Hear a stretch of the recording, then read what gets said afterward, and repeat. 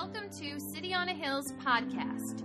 This week's podcast can be downloaded on iTunes or our media library at chccny.com. The world was looking for one king, but you came in a completely different way.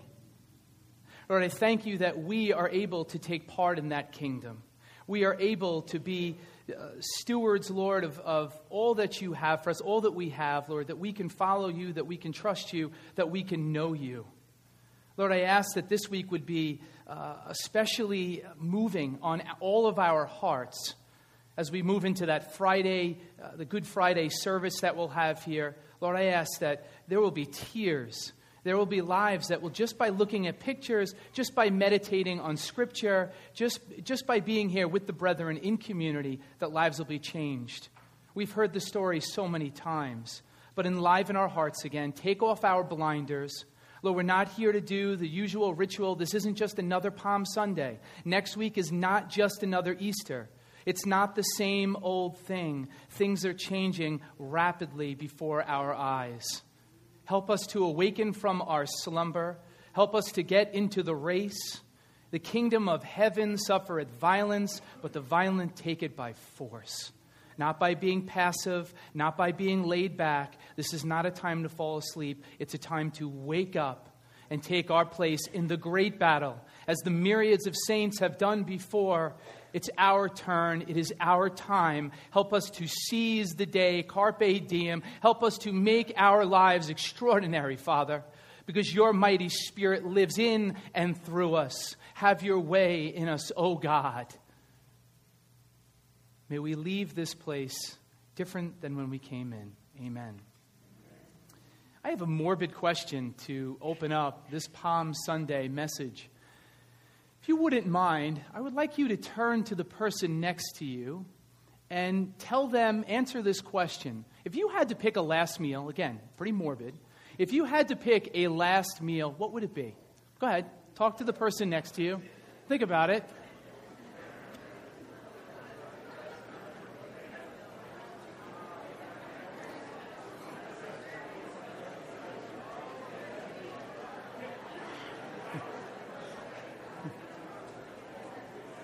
Okay.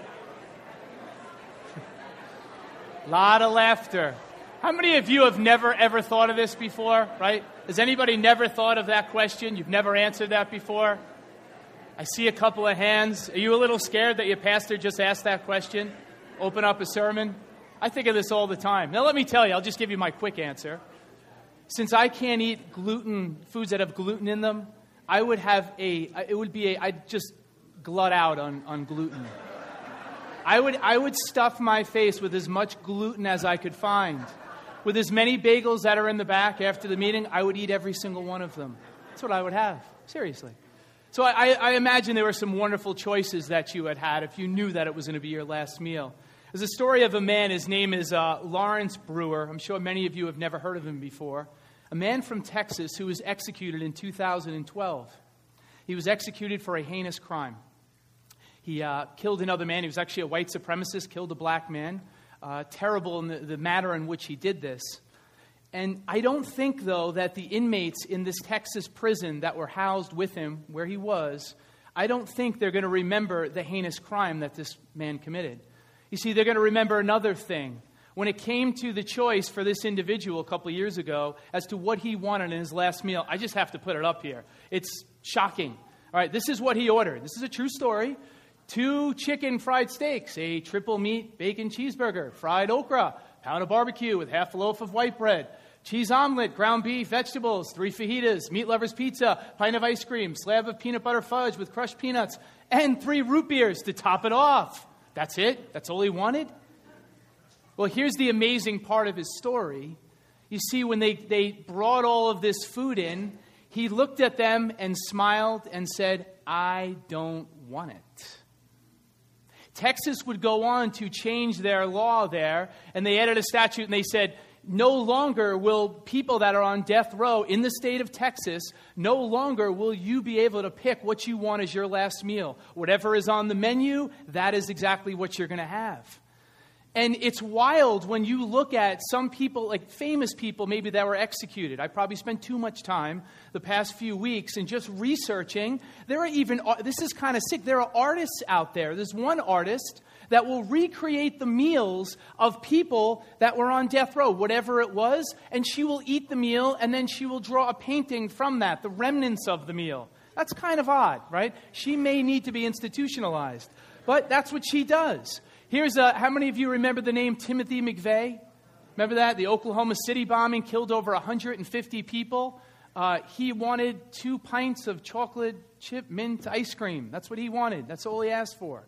There was one man, I had never heard this name before. One man said, I just want 1 pitted olive on a plate, a big ceramic plate with a fork and a knife.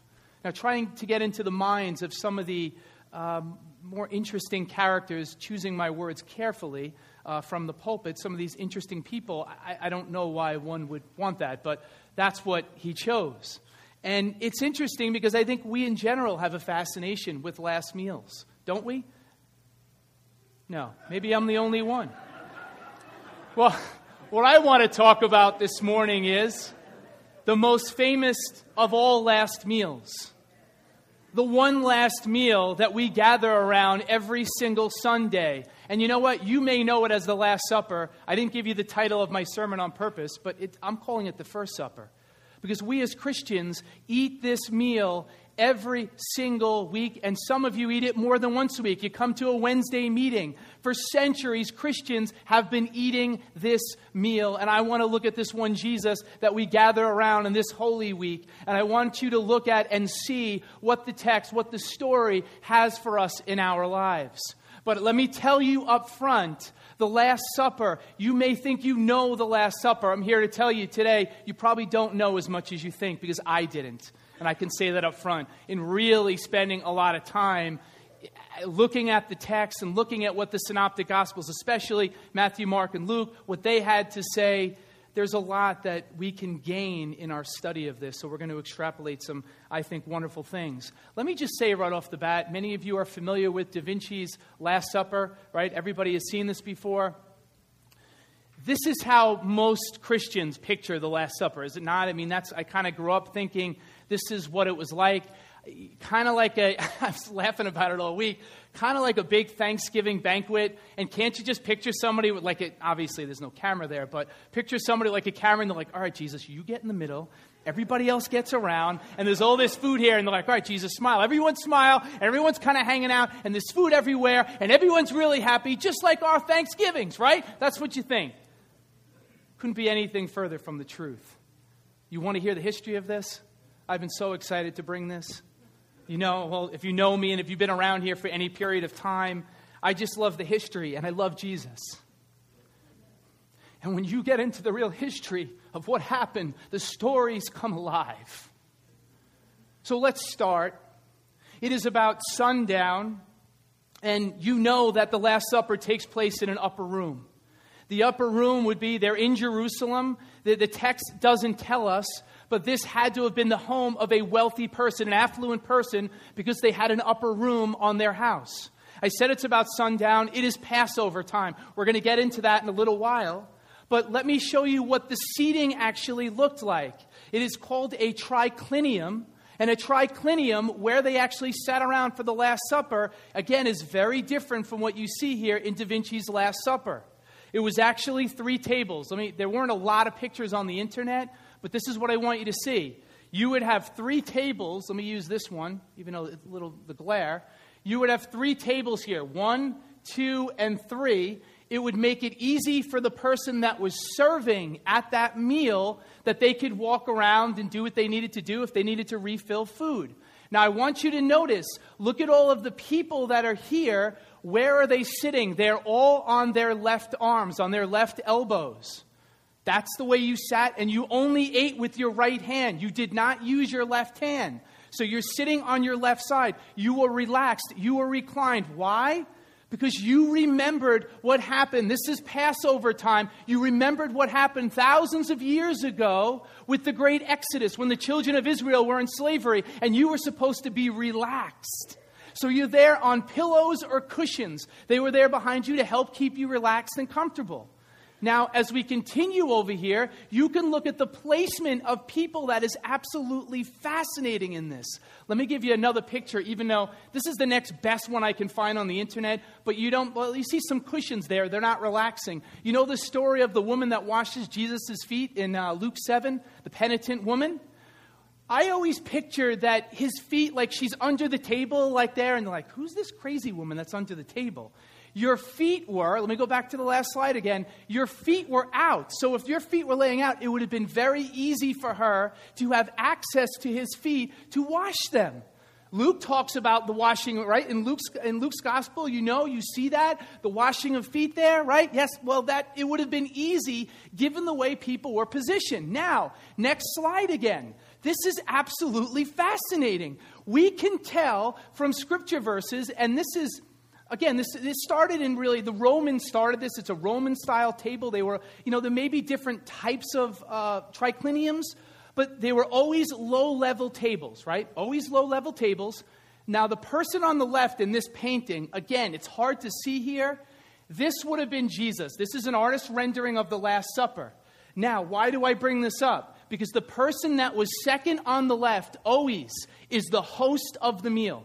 Every single time, anytime there was a Passover, the host of the meal would sit in that seat. The person that is next to him, right here on Jesus' right, would have been John. The person on Jesus' left, I'm going to wait a second on that. Now, let me show you a scripture verse. Oh, I gave it to you. You weren't supposed to see that, but that's all right. Look at John 13, 23 and 24. Now there was leaning on Jesus' bosom one of his disciples, whom Jesus loved. Boom, done. Who do you know that is? It's John. Did you ever wonder what the heck is going on in this verse? Now you know why it makes sense, because you were always leaning on the bosom of the person that was next to you. So John, being the youngest of all the disciples, we know is on the right side. He's in a place of eminence. Jesus puts him here. He's the youngest. The youngest person also was the one that would always ask 4 questions at every single Passover. And the questions were based on, why is this night different from any other night? So you get it now. John is sitting there on the right side. He's leaning against Jesus' bosom. Now I ask you, who is next to Jesus on his left-hand side? You saw this as I put it up. Some of you may have seen it. It's none other than Judas. Why is it Judas? Prove it to me, James. Sure, you got it. It is Judas. We know it's Judas. Judas is in the place of the guest of honor. If you're taking notes, probably never heard this before. I had never known this. Judas is sitting at the place of the guest of honor. You were always on the left of the host. Always. You look at other passages of Scripture. Look at this. Matthew 26, 23, and 24. He answered and said, "He who dipped his hand with me in the dish will betray me." Every single scholar and commentator, they all note 2 people are sharing a cup. Remember, one person laying on the inside of the bosom of the other person, using your right hand. Only those 2 individuals would have shared that cup. Why do I bring that up? Because it's absolutely amazing that Jesus would pick Judas of all of the disciples and places him at the seat of honor. One more. Here's something else that is just wild. How about Luke 22, verse 24? Now there was also a dispute among them as to which of them should be considered the greatest. Now, why do I say that? Let's go back again to the picture. You can see one of the pictures. This one's better. It went from most important to least important. So I said to you, John is on the far left next to Jesus, guest of honor next to him, right? You following me? And then it goes around the table to the least important. So John, the youngest of all the disciples, is to his right in a place of eminence. And then the chief apostle, the chief disciple, Peter, is all the way on the left. Now I want you to see this. It must have been pretty darn funny when Peter is placed as the servant of the meal. If you were on the far right over there, you're the one that would serve. Yeah, I'm sure Peter was pretty happy about that. Can't you see him like trading barbs with John like across the table? And that's why Jesus is the master teacher. That's what they're arguing about. Ladies and gentlemen, saints of City on a Hill, these were real human beings. I would be remiss if I walked in here and just talked about the Last Supper without bringing the history out to you, because it doesn't make any sense. That's what these passages are. And then look, another passage here regarding Judas. How about this one? One more. John 13, 26 and 27. Jesus answered, "It is he to whom I shall give a piece of bread when I have dipped it." Said that before from Matthew. And having dipped the bread, he gave it to Judas Iscariot, the son of Simon. Now after the piece of bread, Satan entered him. Then Jesus said to him, "What you do, do quickly." And why do I bring this up? Why am I continuing to talk about Judas? Because I think, this is just my opinion, I really think that Jesus gave Judas every single chance. Every single chance to come back into the fold. You don't have to do it, Judas. You don't have to do it. I'm seating you as the guest of honor here in what for centuries people will talk about as the Last Supper. It's going to be my last meal. He doesn't take it, and he leaves, and he walks away. Oh, this is the Last Supper that we have read about, and again, we think we know, but we really don't. So, let's go to what is really going on in this story. I told you that it's Passover. And I'm going to camp out. If you have your Bibles, I want you to turn now that I didn't want to move you around too much. We're going to be in the Gospel of Mark. And in the Gospel of Mark, I'm going to look at his account of the Last Supper. And we're going to travel through this. And you can see there, starting in verse 12, and then I'm going to move down. I'm going to go down to verse 22, and I'm going to move through 31. But you see the first part here. I said to you, this is Passover. Now on the first day of unleavened bread, when they killed the Passover lamb, his disciples said to him, "Where do you want us to go and prepare that you may eat the Passover?" Again, I know many of you in here, you know what the Passover is. But some of you don't. So let's discuss that. The Passover was a time where the children of Israel commemorated every year. They commemorated that they were freed from the bondage of slavery.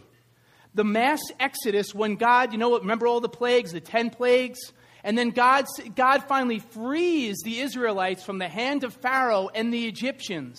And we'll get to it even more later on with the blood on the doorpost. You probably all know that part of the story. If you don't, it's an amazing story. This is a watershed moment, the seminal moment, really, in the history of Israel. And this is what they commemorated every single year, and they still do.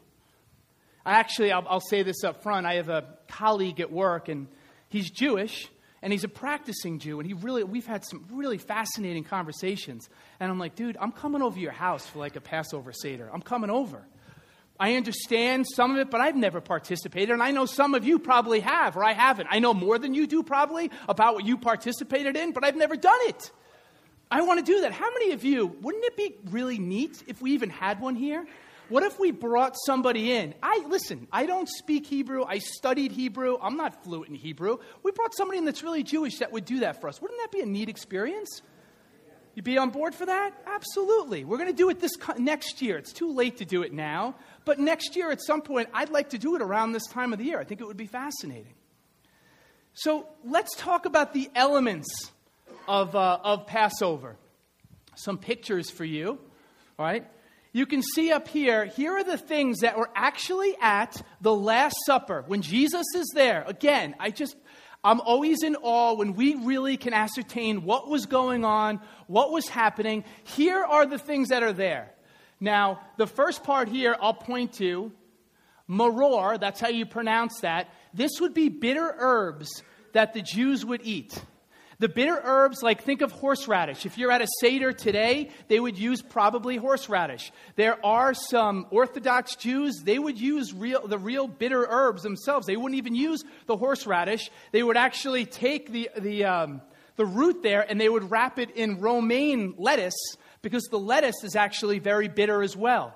And what we do know, and I had to interview a Jewish rabbi years ago when I was in school. We had to pick somebody of a different faith. I had to spend 2 days with this guy, and this was one of the conversations we had, and I'll never forget. It's indelibly etched in my mind. The guy talked about how when you eat these bitter herbs, they are so bitter, symbolic of reminding you of what happened during Egyptian captivity, how bitter it was, how bad it was, that you would be actually crying, that tears would come down your face. You have to picture Jesus and the disciples in the upper room eating these bitter herbs, sitting there, remembering what had happened 1,300 years ago, approximately. What had happened then? This is a real event, really happened. And then you go the exact antithesis of that, right over here. The Hadaset, right here would be, again, hard to see, but this is supposed to be symbolic of, it was a apple, nut, they used wine and cinnamon, and it was a mix, like a salad, and you would eat this, and this was supposed to remind you and be symbolic of the mortar that was used for the bricks. When you were working for the Egyptians, the mud that was there, that's what it was tethered to. Everybody thought that, everybody saw that, but it was very sweet. It's the exact opposite, right? You all know the bottom piece there when you see the unleavened bread and wine. I mean, that's clear. It says it in the text. Every single gospel writer talks about that. Pretty clear, right? The last thing I want you to see, obviously, is the lamb. And literally, I've always wanted to say this before, literally at this point in history, at this Passover, 2,000 years ago, it literally is the silence of the lambs. It literally is the silence of the lambs. Again, I've always wanted to do that. I was excited about that. I don't recommend you see the movie, although I love the movie. It's I did. It's a crazy movie, but I did. But I watched it when I was in high school. I'm a different person now. Not really, but... So, when you look at the lamb, Josephus, the historian, says there may have been 500 lambs that were slaughtered in Jerusalem. 500,000 lambs being slaughtered. Are you kidding me? The blood, the stench, the smell was in everybody's nostrils. You could not avoid it. It's there. And there is God on his great tapestry. He is creating a picture for the ages. And he's telling the most beautiful story that has ever been told. And he wants everyone to see it. And anybody that is living 2,000 years ago that has an upfront and close and personal picture to that story, it's one they'll never forget. It's one that we can't forget. And we didn't even live back then. But this is the story that Jesus is telling. And if you go to a Passover Seder today, I didn't put it up there, but you would see things like they'd have a hard-boiled egg, and that was the temple sacrifice and symbolic of the continuing cycle of life. There'd be parsley that represents springtime. There would be green vegetables. I mean, I could go on and I could literally spend a couple of Sundays. Many of you probably you'd want to leave, but I could spend a couple of Sundays talking, really just giving you a lot of the history. So the hardest part for the sermon was really taking some of the history out and saying, all right, I don't want to bore people to death. Now, let's move down to verse 22. Let's kick this in overdrive now. 22 through 31. I'm going to read straight through. And as they were eating, Jesus took bread, blessed and broke it, and gave it to them and said, "Take, eat. This is my body." Then he took the cup, and when he had given thanks, he gave it to them, and they all drank from it. And he said to them, "This is my blood of the new covenant, which is shed for many. Assuredly, I say to you, I will no longer drink of the fruit of the vine until that day when I drink it new in the kingdom of God." And when they had sung a hymn, they went out to the Mount of Olives. Then Jesus said to them, "All of you will be made to stumble because of me this night. For it is written, I will strike the shepherd, and the sheep will be scattered.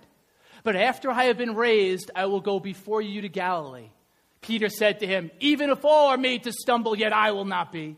Jesus said to him, "Assuredly, I say to you that today, even this night, before the rooster crows twice, you will deny me 3 times.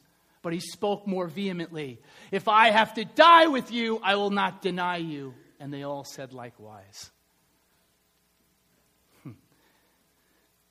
You can see there, so where are we in the actual Passover meal when you're reading this? Well, I'd like to say to you, if you're taking notes, if you start there in verse 22, we're actually at the third cup. There would be 4 cups of wine that would be used, and I don't have time to go into all of them, but suffice it to say, there are 4 cups that would be used during the Passover. This is the third cup. How do we know we're between the third and the fourth? Because in the fourth cup, It's called the Hallel right here on the bottom. When it says they had sung a hymn, they would always sing. Please, at your leisure this week, read Psalm 113 to 118. Read those Psalms. You'll be amazed. They did that every single time at the end of the Passover. So we know exactly this is between 3 and 4, cups 3 and 4. But fascinating again, Jesus steeped in Jewish tradition, following the tradition that had been passed down to him through the years. So we know that's part of it. And now the presider, who is Jesus, would get up and he would talk about the elements. He would talk about how they were symbolic. And I've kind of mentioned that to you already. And he would usually use the words of Deuteronomy 26. And I didn't put those up. But what I want you to understand is this message that Jesus brings is beyond radical. And you've heard this many times, the story, but please try to see it with new eyes. Because Jesus is getting up and he's basically saying, this is the bread of our affliction, which our fathers ate in the wilderness.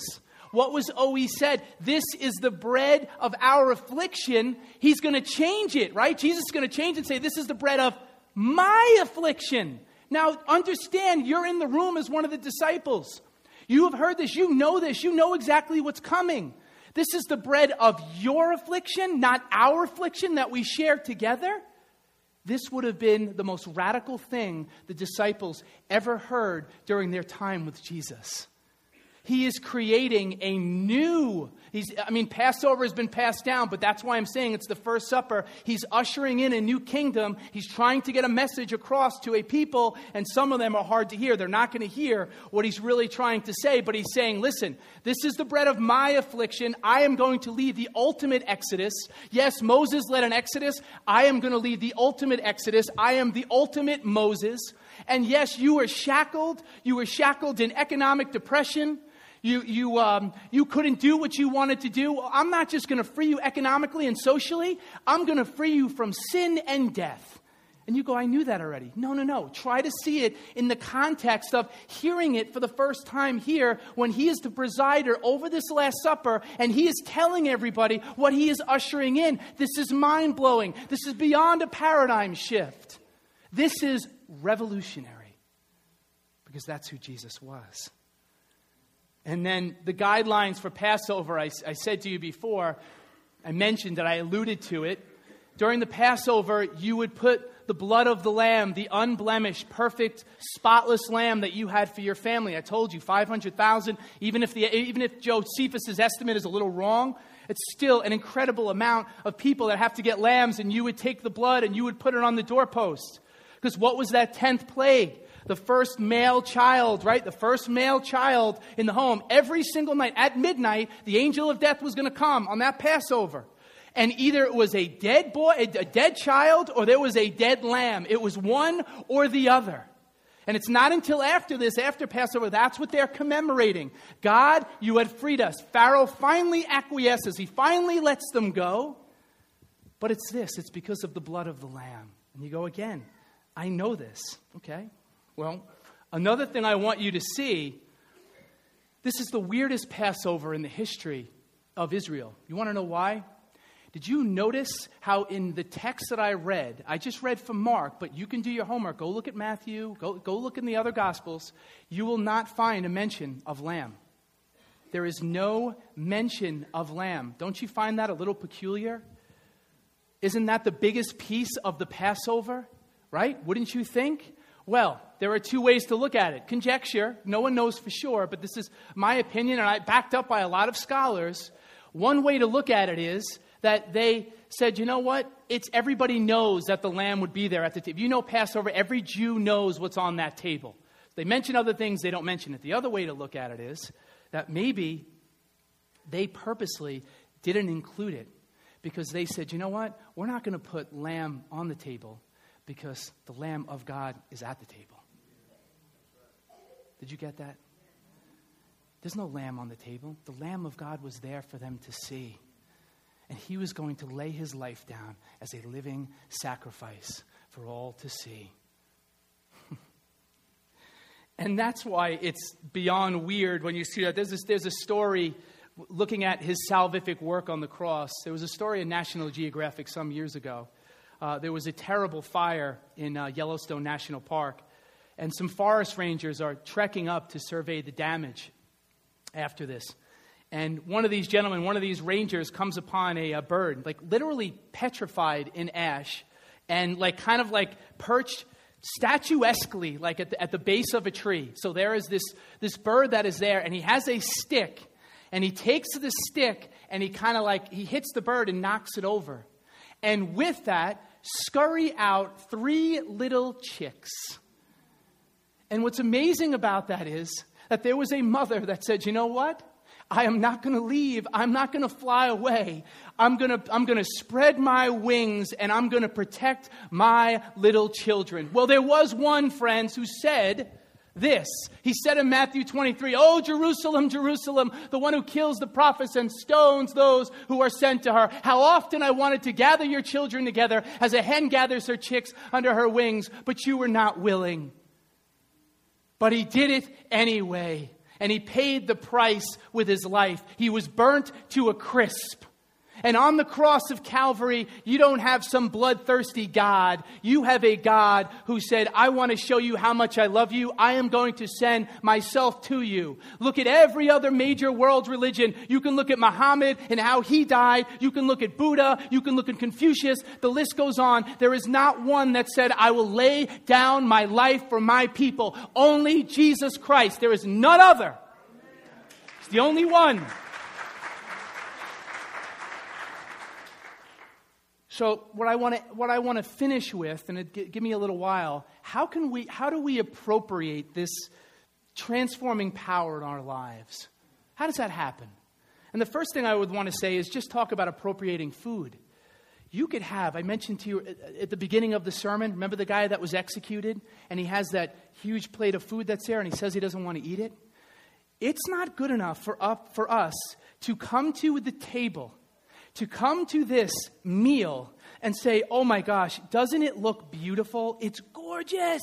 Look at this, look at that meal, look at the steak, or look at whatever, you pick any meal you want. It's not good enough to just look at it and study it and stare at it and sit back and bask in its beauty. We have to partake, we have to actually eat it. Jesus says at the beginning in verse 22, he doesn't just say, this is my body. He says, take it, take this, take it. You want it. There's passion when he's saying that. You have to take it. And we can't say, you know what? I took it. I had a meal in 2010. I'm not hungry anymore. And you're still picking food out of your teeth. I ate already. I ate a couple years ago. I'm not hungry anymore. No. We are to, you know what remembering literally means? You know what remembering means? It means to continue, in the Greek, to continually do it on a regular basis. He is looking for us to take it up and appropriate. He's looking for us to take this on a daily basis or a weekly basis. There are no rules, but we're supposed to be taking it and appropriating it for our lives. And there is incredible power in it. And the problem is, when we look at the table, sometimes we say, oh, I've taken the table probably in my life over 1,000 times. It's routine, it's ritual. I'm telling you, the power of Jesus Christ and his slain blood on Calvary, he has not lost any of his power to change your life. Whether it's your health, whether it's your finances, whether it's wayward kids, whether it's your job. I don't know what it is, whatever your issue is, I know there's still enough power at that table to save your life and to move mountains in your life. He still moves stones.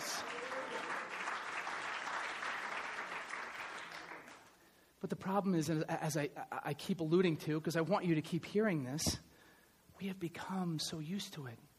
I've heard it a million times. I've heard it so many times. I'll give you a story. When I was I had to take a seminary class. This is well over a decade ago, and I had to travel down to Virginia. And this is the first time I was traveling down there, and I didn't know where I was staying. And I talked to some people at the registrar, and they said, look, there are people that have homes down here, and they put students up. So it's the summertime, school ended. I'm like, how bad can this be? I'm going to literally be in class for a full week. I'm not going to be around these people. So I get on a plane, fly down there, get in my car, show up at the house. No more than 30 minutes. I'm sitting in the living room talking to these people, very nice people, the kids, talking to everybody, that it sounds like a freight train right outside the house. What I didn't even realize, maybe 50 feet away from the house, behind the house, there was a train track, right? When the train is like I'm starting to hear noise, and I'm going, do these people hear the same noise that I hear right now? And I was startled. And they didn't move. And afterward, I said, do you live right near a train? I said, none of you moved. Are you I guess you're used to it? It's just normal? Yeah, we don't even hear it anymore. And I said, what? And here's the best part. This is like a totally tangential, but not really pertinent to the sermon. But so they put me in this bed, right? You have to hear this. I've never told. I don't even know if I ever told you this. I'm in a bed that's maybe the size of this table. It's for Jameson. Jameson could sleep in the bed. My feet are hanging off the bed. I'm like Joe Pesci in the middle of the night in that movie, My Cousin Vinny, because the trains keep coming, and I hear beep beep like 2:00 in the morning. I'm sweating. It's hot. That morning, I'm like, I really don't feel well. I'm going home. I didn't go home. I went to a hotel. Couldn't take it. But anyway, why am I telling you that story? Because they didn't even hear the train anymore, but I heard it. How often we hear the story and we say, I've been there, done that. And I'm trying to tell you, see it with new eyes today. And if you look at verses 24 and 25, let me put those back up.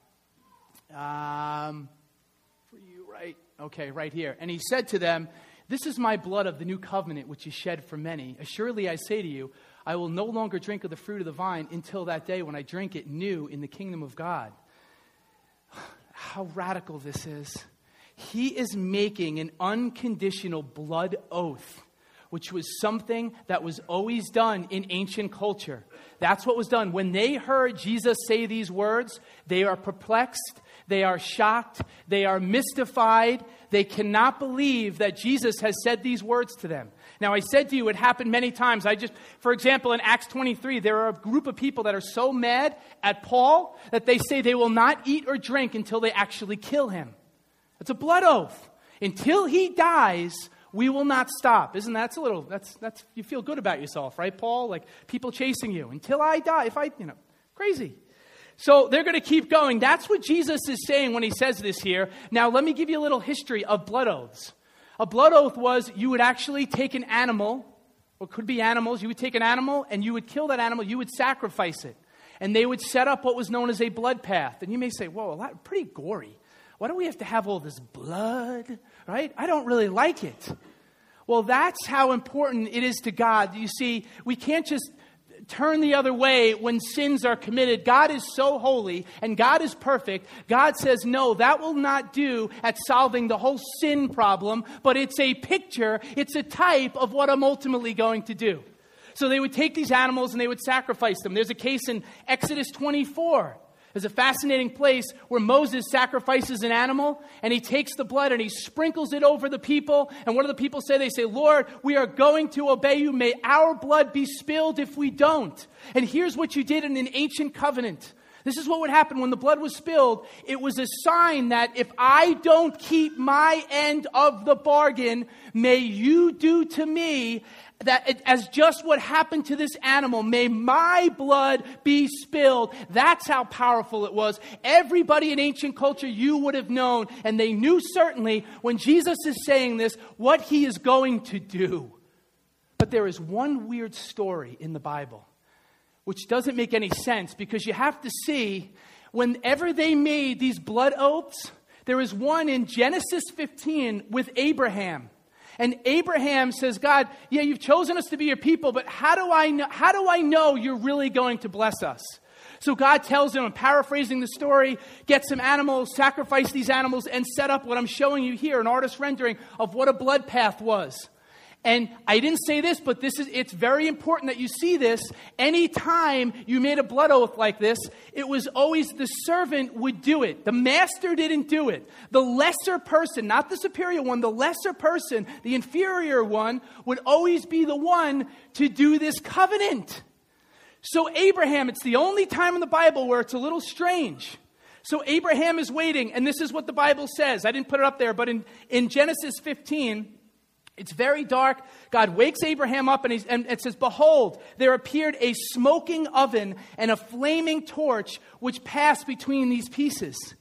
Abraham doesn't walk through the blood path. It's the only time. It's God saying, listen, You're not going to walk through the blood path. Abraham had to have been sitting there after he sees this theophany. A theophany is a manifestation of God's glory. Happened a lot in the Old Testament. And as God goes through in this flaming torch, and as he passes through, there is one man that is sitting there probably pale as a ghost because he knows he can't keep up his end of the bargain. He knows he can't be perfect. He knows it's impossible. And God says, you don't have to go through because I'm going to solve the sin problem. Thousands of years before Jesus Christ ever went to a cross, God was speaking a message, and he wants you to hear it today. Oh, I just love when he paints these pictures and he tells these stories for us to see. Now, look at when he says when I'm saying he's unconditionally committed to blessing us. Look where it says, he says, I'm not going to eat or drink until I get you into the kingdom of God. Are you kidding me? He is making a blood oath that there is coming a day that he's going to stretch out his arms, and he is not going to stop coming after human beings forever. He is coming, and he's coming like a locomotive, and he is not going to slow down, and he's going to keep going until he can get the pearl of great price. He can get his bride. That's who we are to him. And he's sitting there and he's saying, oh, don't be mistaken. Don't be mistaken. Until I can at the great banquet, there is coming a day when we will eat and yes, we will drink. At this banquet, there will be wine. People aren't going to be inebriated. They're not going to be drunk, but they'll actually be feasting. I'm sorry if you're religious. There will be real feasting and eating and drinking, and people will be in a festive mood. People will be joyous. That's what you're looking for. That's what you can look forward to one day. No matter what is going on in your life, he promises there will come a day, probably sooner than we think, that the trumpets will sound and he will come down on the Mount of Olives. And we will see him for who he really is. He came as the lamb, but he will ultimately come back as the lion. He is coming, friends. And then look what Peter says. In verse 27, well, Jesus first says, but you guys are all going to fail me. You're going to fail me. Because Peter, what is Peter saying in verse 31? Look what Peter is saying. You have to see it. In verse 31, Peter is saying, but he spoke more vehemently, if I have to die with you, I will not deny you. Peter is trying to take the blood oath. You missed that. You read it. How would you see that? He is making a blood oath back to Jesus. Jesus is like, look, it's not going to happen. You don't understand. It's not about your commitment to me. It's my commitment to you. It's the object of your faith, Peter. It's me. Put your faith in me. You can't do it on your own. It's not the quality of your faith. It's me, the object. I can do it for you, and I'm coming, and I'm going to a cross.